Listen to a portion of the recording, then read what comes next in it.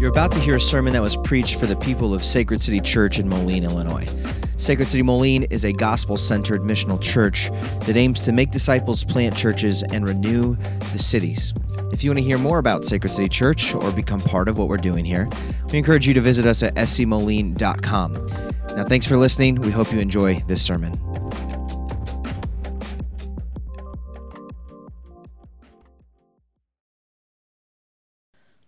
Open your Bibles to Galatians 6, which is found on page 567 in your pew Bibles. Now hear the word of the Lord from Galatians 6, verses 7 through 9. Do not be deceived. God is not mocked, for whatever one sows, that will he also reap. For the one who sows to his own flesh will from the flesh reap corruption.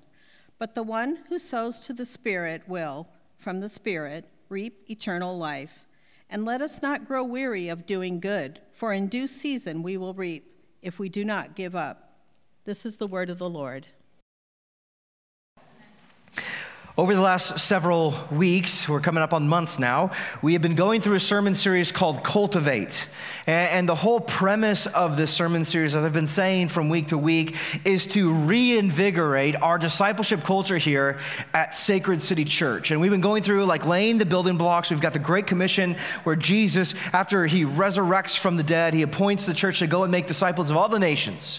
And he tells us this is the pattern of discipleship, that you grow by dying to yourself and coming to life in the Spirit. And we've seen how God has given us means of grace, like the spiritual disciplines, for our hearts to be strengthened, our faith to grow and to increase. We've seen how God has appointed community as the primary context where discipleship takes place, where we take responsibility not only for our own discipleship, but the discipleship of others. And we're making our way through the end here. Now, as we talk about, just saying that this sermon series exists to reinvigorate our discipleship culture, at least to some extent, acknowledges that there has been some kind of drop-off when it comes to our discipleship culture.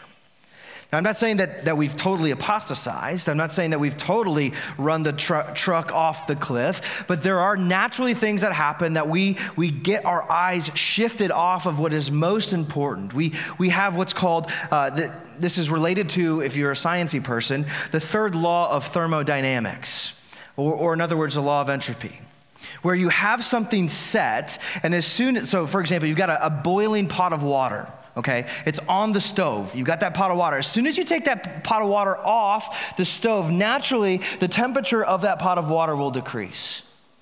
So the same thing works itself out in the church. If the church is this pot of water that's on the flames of the gospel, this gospel intentionality with the focus of making disciples, following through on the Great Commission, as soon as we take our eyes off that, we start to lose the temperature. Now, I think that this is a natural thing that happens. In fact, any organization will go through this thing, whether it's called mission drift or entropy or referencing this natural decay that happens unless there is constant intentionality. You're constantly placing yourself back up on the flames.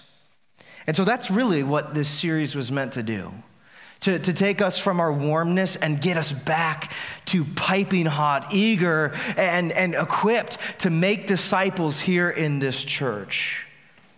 And I have sensed, as I've heard from many people through the weeks, that there has been that rekindling of excitement for making disciples. There has been this sense of we've been put back on the heat source and things are warming up again. I've heard many of you say just how fired up you are, even from last week's sermon, of helping you understand that everyday rhythms of discipleship come out of your natural life. You're making disciples in the everyday stuff. And I've been so encouraged to hear that from many of you. Now, to fan that flame to an even greater degree, and to avoid what I call the conference effect.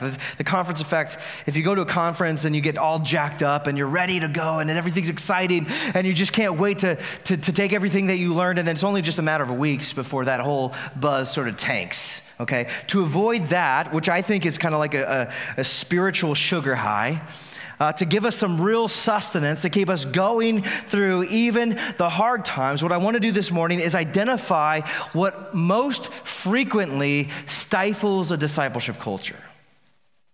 The thing that acts as a sharp object in a room full of balloons that just pop, pop, pop, pop, pop, pop, pop, takes things out. And very quickly, all the air gets released and you're kind of deflated.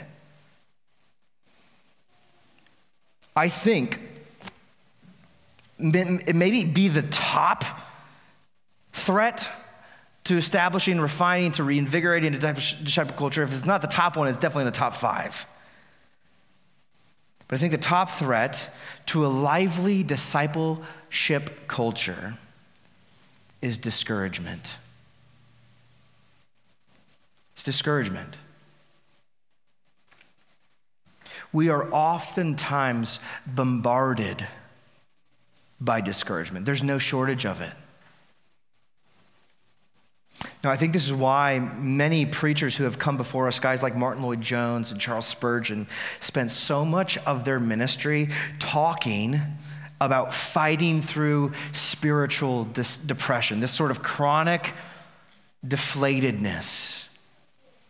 Because discouragement is not in short supply. Christians often run up against it. And I think this is one of the reasons why, if you read through your Bible, if you read through the New Testament, one of the most common commands that we receive is to encourage one another. That's because discouragement is so prevalent. There's no shortage. Now, it's good for us to acknowledge that, but then to go a step or two further and ask, well, what causes this discouragement? What causes us, when we look out at what's going on, to have sort of a pessimistic view of things? I think this really boils down to, talking about discipleship, boils down to 2 things. One is the realization that making disciples is really hard work.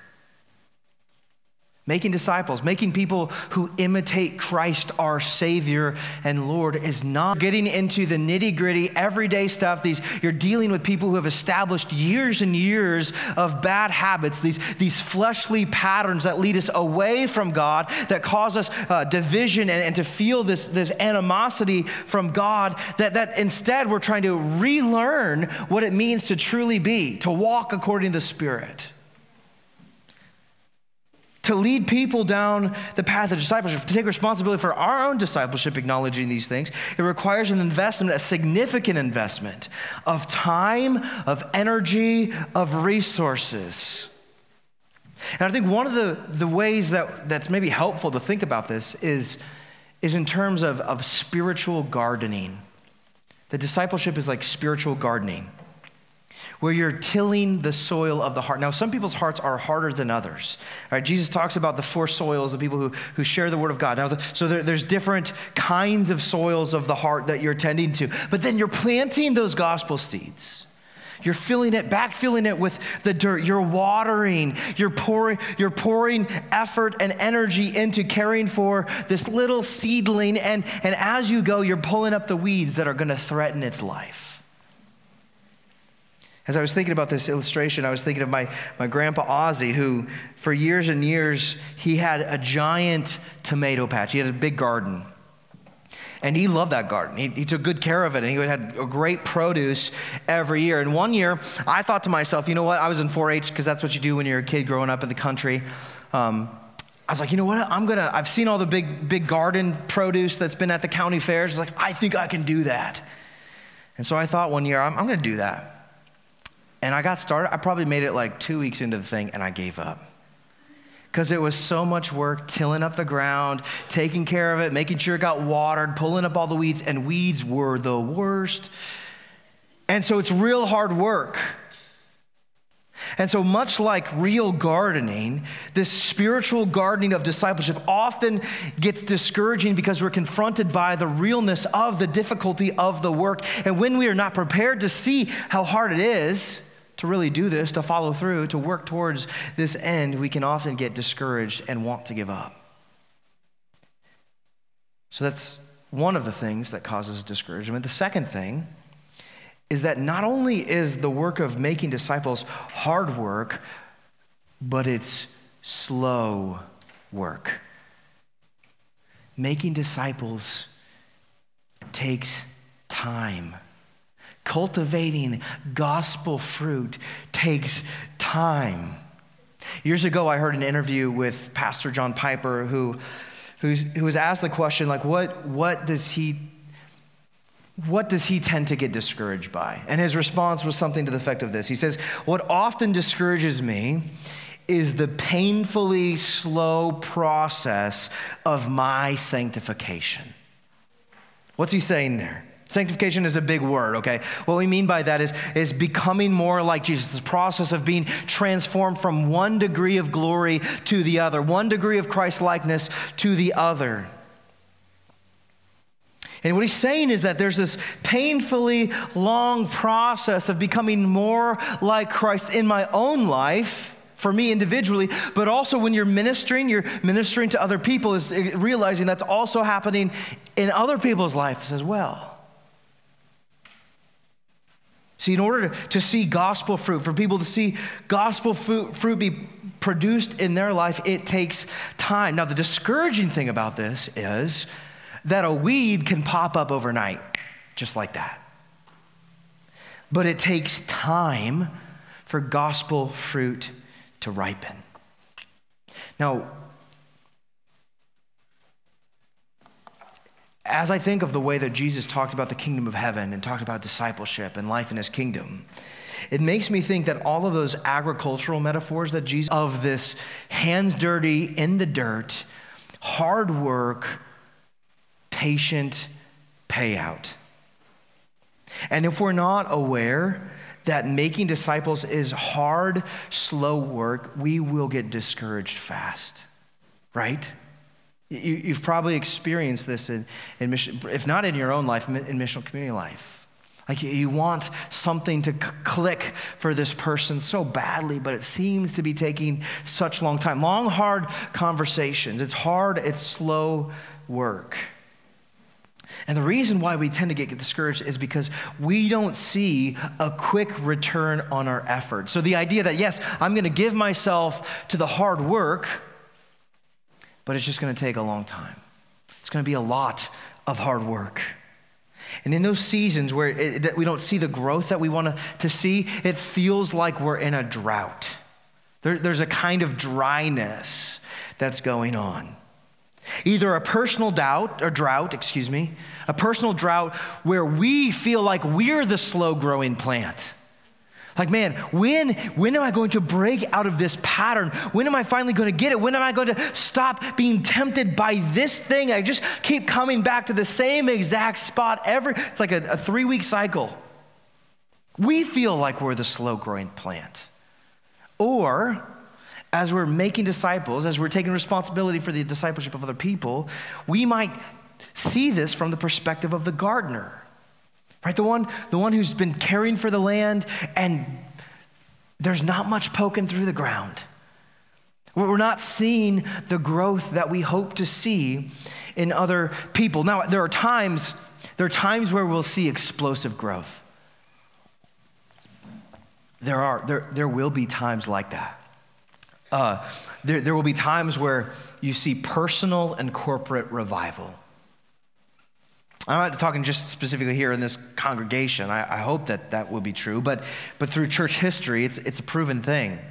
There's seasons where God just takes, in a moment, just this flame just erupts.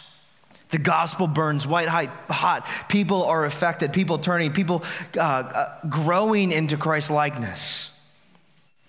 And we should pray. We should pray for seasons like that. We should pray that the Lord would bring revival into our own lives, into the life of this church, into our city, and beyond. But most often, gospel growth is slow. Gospel growth is slow. But here's the thing. In order to get to those seasons where there's a lot of growth happening rapidly, we need to become drought-proof. In order to get those seasons where, man, boom, everything's exploding, the gospel's going out, people's lives are being changed at an incredibly fast rate, we have to become a church that can endure the droughts, that become drought-proof. Not that we stave off dry seasons, because there will be slow seasons. It's unavoidable. Not that we stave off the dry seasons, but we are able to weather them together.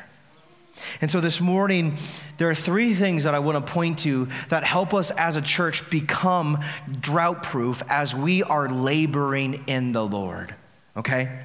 So number one, first thing, growth comes from God.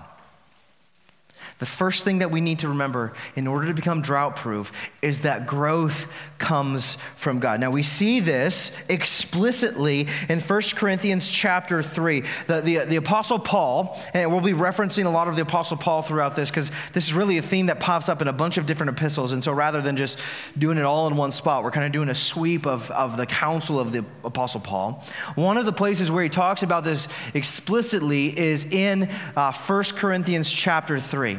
Now the apostle, and then later he had to go move along, and then after him came another. And so what he says here in 1 Corinthians chapter 3, verse 6, he says, I planted, Apollos watered, but God gave the growth. So neither he who plants nor he who waters is anything, but only God who gives the growth. He who plants and he who waters are one, and each will receive his wage according to his labor, for we are God's fellow workers. You are God's field, God's building. You see it there explicitly. God brought the growth. Growth was from the Lord. Now, too often in discipleship, as we're trying to help people grow, we write God out of the equation. We think that growth is up to us, that it's our responsibility to make others grow, to make ourselves grow. Now, it comes up like this, and we say, if I can just get this point across, if I could just get them to do this or do that, right? The onus there is on us. We're the ones that are causing something. Now, when we do that, we are stepping into God's jurisdiction. Parents, we need to know this in parenting.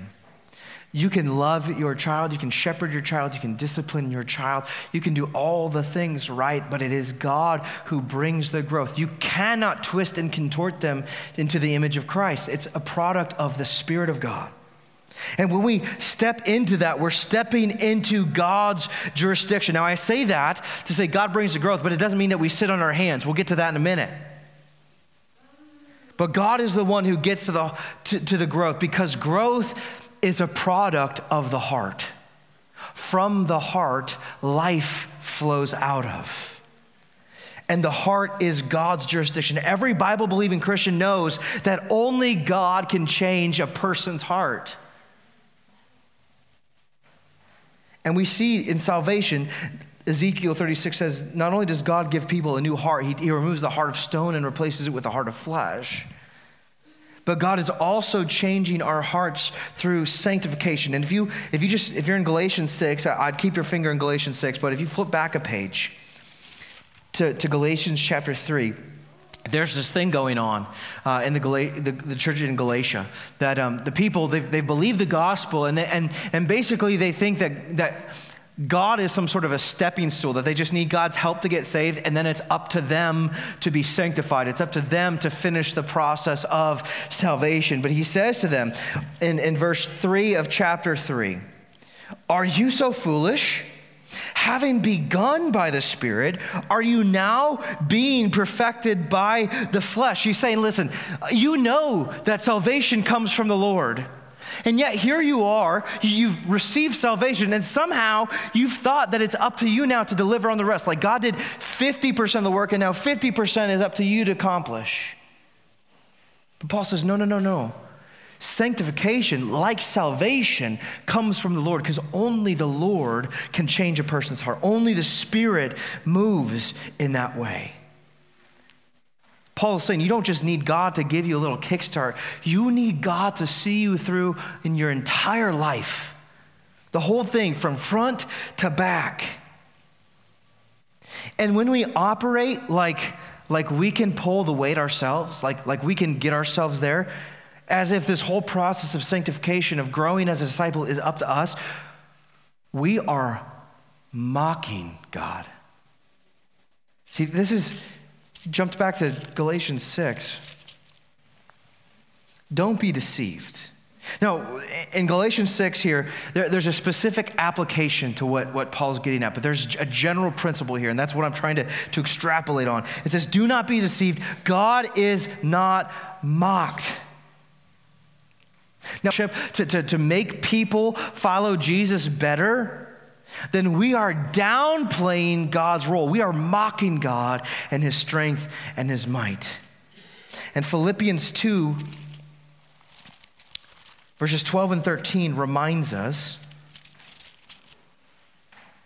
it says, therefore, my beloved, as you have always obeyed, so now, not only as in my presence, but much more in my absence, work out your own salvation with fear and trembling. Now that sounds like it's up to us, okay? Like it's our job. God saved us and now we got to figure it out. But check this out.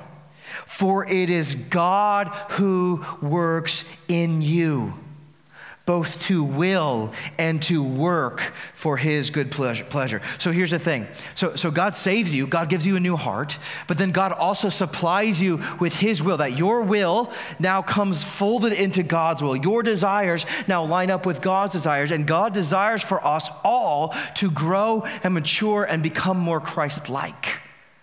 So God gives us that desire, but then he's also the one who is at work within us. We have to see that God is at work both in salvation and in sanctification. And if we are going to faithfully make disciples, if we're going to do it in a way that just breathes life into people, we need to know our role. We need to know our station. God is the one who accomplishes his will. Now, God calls us into it. God invites us to participate with him according to his will, according to his purpose, right? By eating meals with people, by sharing the gospel, by encouraging one another, by challenging each other. Like God wants to use us. He invites us to participate in. The Spirit of God is working in us. He's working in us so that we would work for the benefit of other people. But it is ultimately God who is underneath all of that work. And God specifically calls us into that work. Every Christian is called into this, to proclaim, to instruct, to walk with people through life's seasons, whether it be our kids, our missional community, people that we're on mission to. We are to participate with God in the work that he's doing. At the same time, we know that it is God who changes hearts. It's God who changes hearts, which then changes people's lives. And if we miss that it's God who's working underneath all of these things, we'll either get programmatic or we'll get frustrated. And what I mean by that is frustrated in the sense that here I am working so hard and it's not paying out. And so I'm just like, dang it. Like that kind of frustration. It's all for nothing. Or if we get programmatic or sort of methodological about it, we'll say, well, my approach isn't working. And we'll just go from this to that, trying to find the perfect fit, the perfect thing that will, and what we do in that, if it's about the method, we write God out of the equation. There are times where it's going to feel like I'm working really hard and I'm not seeing any fruit yet. But it's God who brings the growth. So in those seasons, here's what we need to do. As we obey the Lord and make disciples, we need to pray to God like crazy. If it's God who changes hearts, we make our appeal to God who can change hearts. That's what Jesus invites us into in Matthew's gospel. He says, pray to the Lord of the harvest. Pray to the Lord of the harvest. Now, he's praying in the sense like, not only do we want to see fruit produced, but we actually want to see more workers to tend to the fruit that's being produced. And so if God's the one who brings the growth, we pray to the Lord of the harvest. Now, the second thing that we need to remember as we are laboring in the Lord and making disciples, the second thing that will help us become drought-proof is remembering that growth is on God's time. This gets back to the tempo in which God works, which oftentimes we get discouraged in because it doesn't seem like it's going fast enough. But here's what we need to realize is that God has time. God has time. He's eternal. He commands time. He's not worried about time. God has time. And one of the challenges that we receive in Hebrews chapter 6, it's this call to not confuse God's patience with God's slowness. Don't, they're not synonymous. It's not that God's slow, it's God is patient.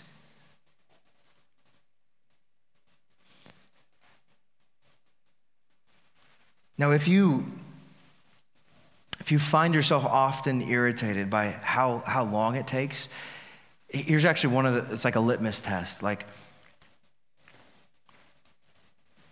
how compassionate towards people do you feel? Like just in the slowness of their own growth or even your own growth.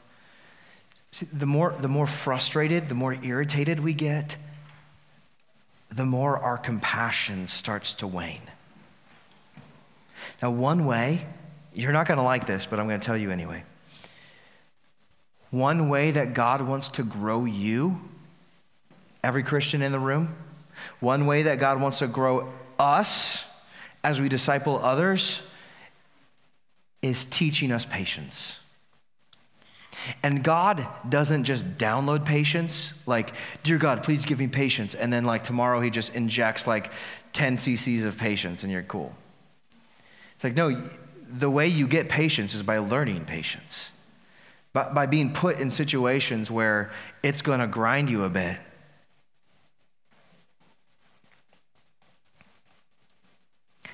The reason why God wants us to learn patience is because he wants to show us, he wants to reveal to us to an even greater degree the amount of patience God has towards us. It's not slowness, it's patience. And here's the thing, it's okay to want fast growth. For ourselves, for other people, it's okay to want that. And sometimes God injects that and it happens. Great.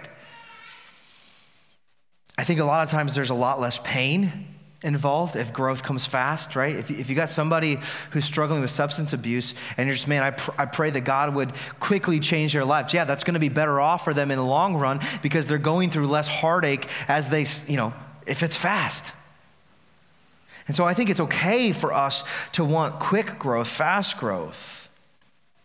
But we also at the same time need to remember that God's timing is perfect. God is writing a perfect story. And sometimes we get so stuck on one page of the chapter within the whole book that we miss out on all of the crazy stuff that God is doing. And we have to realize that sometimes, most times, the quick path is not the most formative path. And I think a great example of this is Tolkien's series, The Lord of the Rings. 3-volume set. If Frodo were to just get the ring and go to Mount Doom and just handle it, like we could knock that out in like 3 chapters, right? But Tolkien was onto something. The saga of the whole thing was what formed him, what shaped him, that really brought out all of these great character values in him. Sometimes it's the long, painful journey that has the greatest effect. And this is why oftentimes we're told, hey, count it joy when you meet trials. Count. Only somebody who has a bigger picture in mind can actually do that. Only somebody who knows creation, fall, redemption, restoration, the whole story can look at such hardship and say, I count it joy. It's because God's timing is perfect. Now, not only is God's timing a bit different than ours, a lot of times God's order of operation is different than ours as well. So this is what I mean by that. You're discipling somebody, and there's like a list of like 3 or 4 things that you think they really need to grow in. It's like getting to church on Sundays, they need to stop watching pornography, they need whatever the thing is.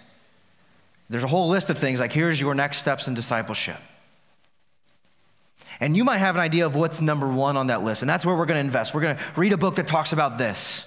And so you have this idea in your mind that this is the first thing that needs to be addressed, but God's saying, no. Actually, this thing, the thing that you got slotted at number 4, that's what I want to deal with first. So God's order of operation might be different from ours. So this means that as we're like, and I think this is a good thing too. So like, if you see places where people need growth, it's not a waste of time to lean into any one of those things. But that doesn't mean that's the thing that God's going to produce fruit in first. But I think discouragement comes when we're laboring in this specific area, the thing that's slotted in the number 1 spot on our list.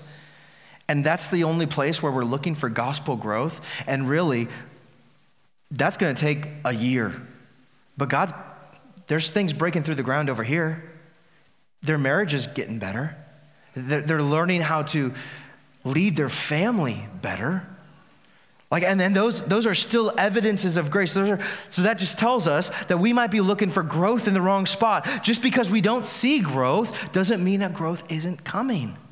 It might be under the surface as the roots are being sunk down, or it might be in a different spot in this person's life. Just because you don't see the fruit doesn't mean it's not there. And that's because God promises a harvest. He tells us in Galatians 6, verse 7, he says, whatever one sows, that will he also reap. There's this principle of sowing and reaping. But that harvest might not always come where you expect it, which is why we need to remember the Holy Spirit's involvement in discipleship. And instead of trying to manufacture something in our own strength, we need to look to the places where God is bringing, the Spirit is already at work and moving, and step into those places and acknowledge that growth and encourage that growth and keep working toward that. So we've talked about, well, what have we talked about? Growth comes from God. God's timing is perfect. And this third thing to remember is that perseverance is key. Perseverance is key. If you want to make it through the drought to get to the bountiful harvest, perseverance is key. Now let me take you to Galatians chapter 6, verse 9. This is to me, this is like a life verse.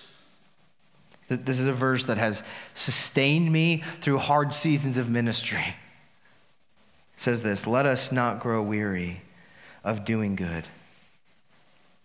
Now listen, one of the things that we need to realize is making disciples is hard work, but it is the ultimate good of work. Making disciples, I think, is the crown jewel of the good works with which God called us and delivered us from the domain of darkness and called us into to do these things. Making disciples is the top list. And so he says, let us not grow weary of doing good, of making disciples. We will reap if we do not give up.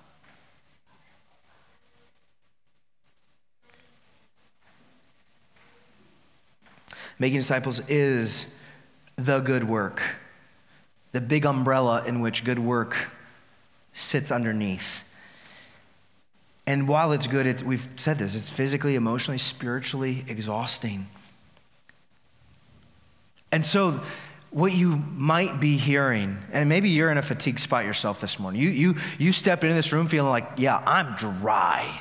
Like I've been in a drought for 7 years. I'm ready for some water in my veins. I'm ready for some life to come. Maybe you're thinking about that your missional community. It's been a long time since we had a burst of growth in our missional community. It's been a long time since we've been seeing people take these big discipleship milestone steps. And so this might sound like the Apostle Paul is saying to you, suck it up, baby. This really like disingenuous, go do more, go do better, try harder. But that's not what Paul's saying here.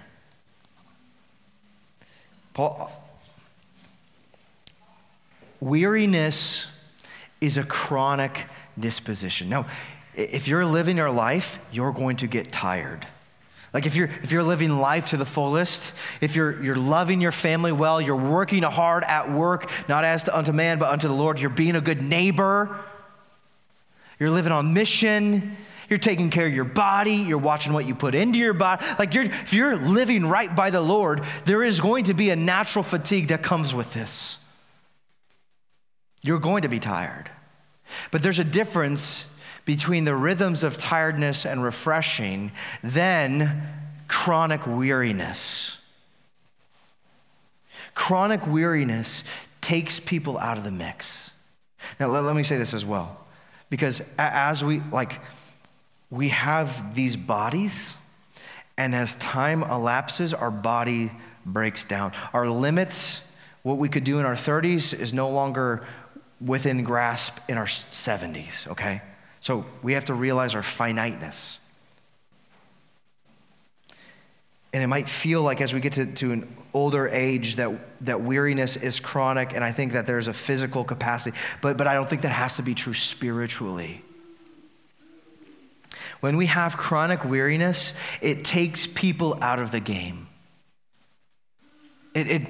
It puts people's hands in their pockets and feels like they've got nothing to contribute. It makes them feel like they are useless, that they can't bring anything to the table. And I think it's this chronic weariness that the Apostle Paul is saying, listen, you cannot give into that.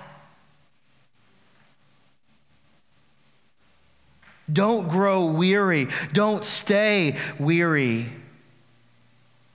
And to close, I think there are 4 things that every Christian, regardless of where you're at in life, 4 things that we can do to fight off weariness. Number one is that we rely on the strength of God more than you rely on your flesh. As your body ages, as life changes, your physical strength is diminishing. But the Spirit supplies energy.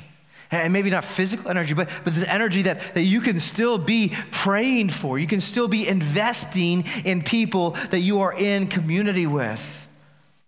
And so important for us to remember to rely on the strength of God more than your flesh. I think this is one of the reasons, in fact, maybe the primary reason that allowed the Apostle Paul to be so successful in his ministry work. I mean, the Apostle Paul was a workhorse, Clydesdale, helping people to grow in the gospel. And he says, I press on, not in my own strength. In Colossians, I think Colossians 2, he talks about this. I press on not in my own strength, but the strength in which he supplies.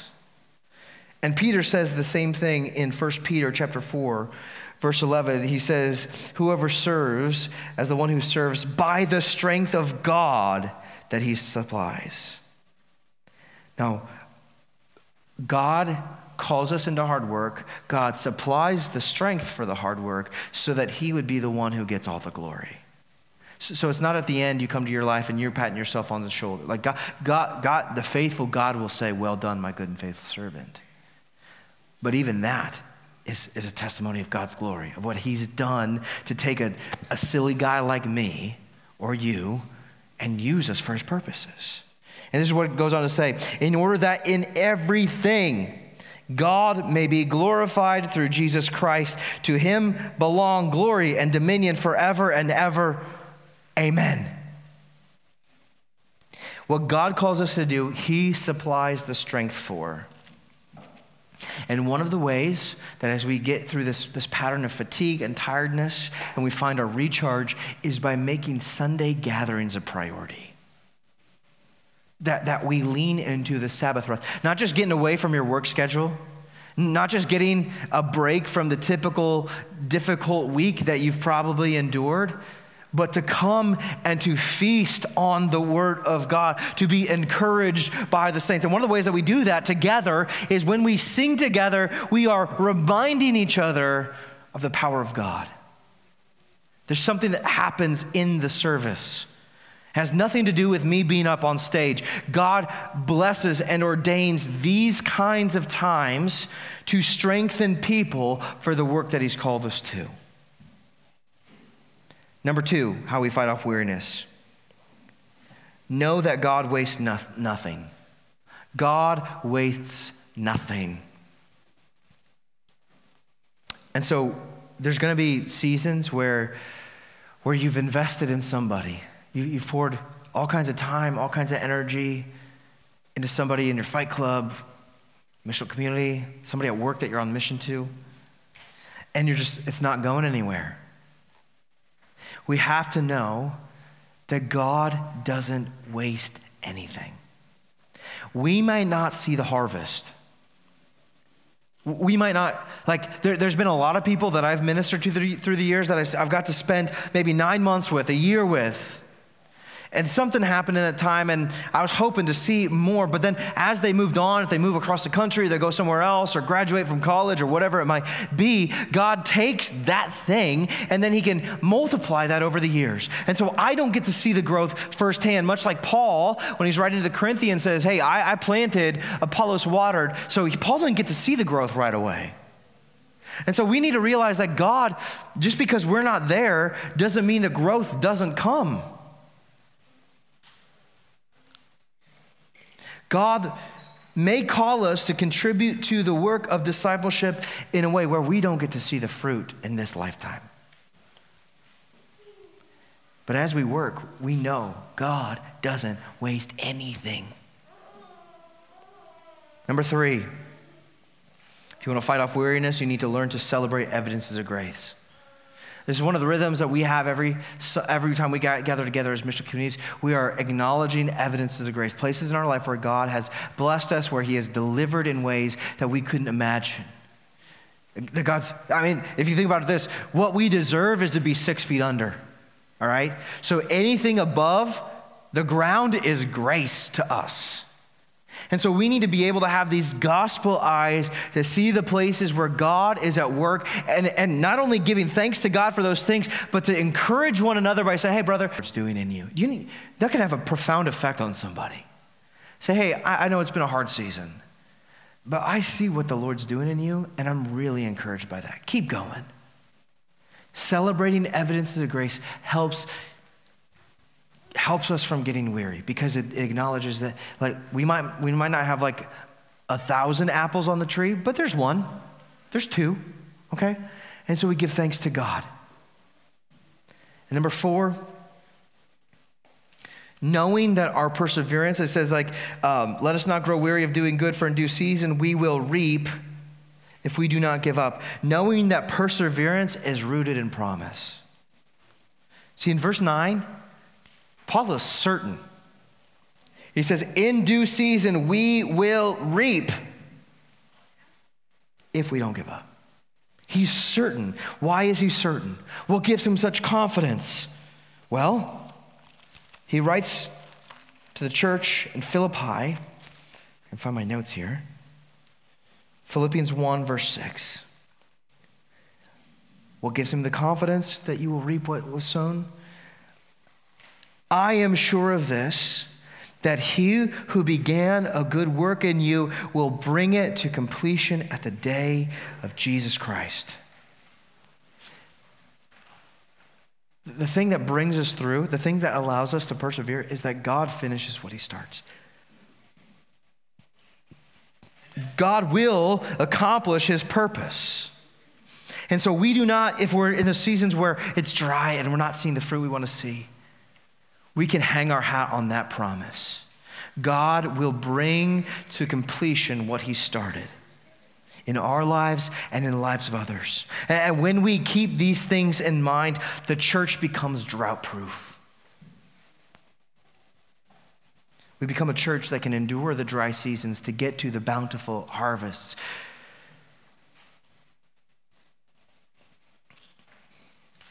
But there's this this if phrase in here. It says there will be a harvest if you do not give up. And so, brothers and sisters, we cannot give up. We must keep plodding together. We must keep doing hard things for Jesus together in his strength, knowing that it's God's timing. And in doing this, we reflect Christ, who, for the joy that was set before him, he endured the cross. Jesus did the hard thing for us. He laid his life down. He died on a cross so that our sins could be forgiven, that we could find new life in his name. And so like Christ did the cross, we endure hardship. We endure droughts. We endure trials for the joy that's set before this. Because one of the things that you need to realize is that discipleship is really just farming for joy. Discipleship is farming for joy. The joy of the Lord is our strength.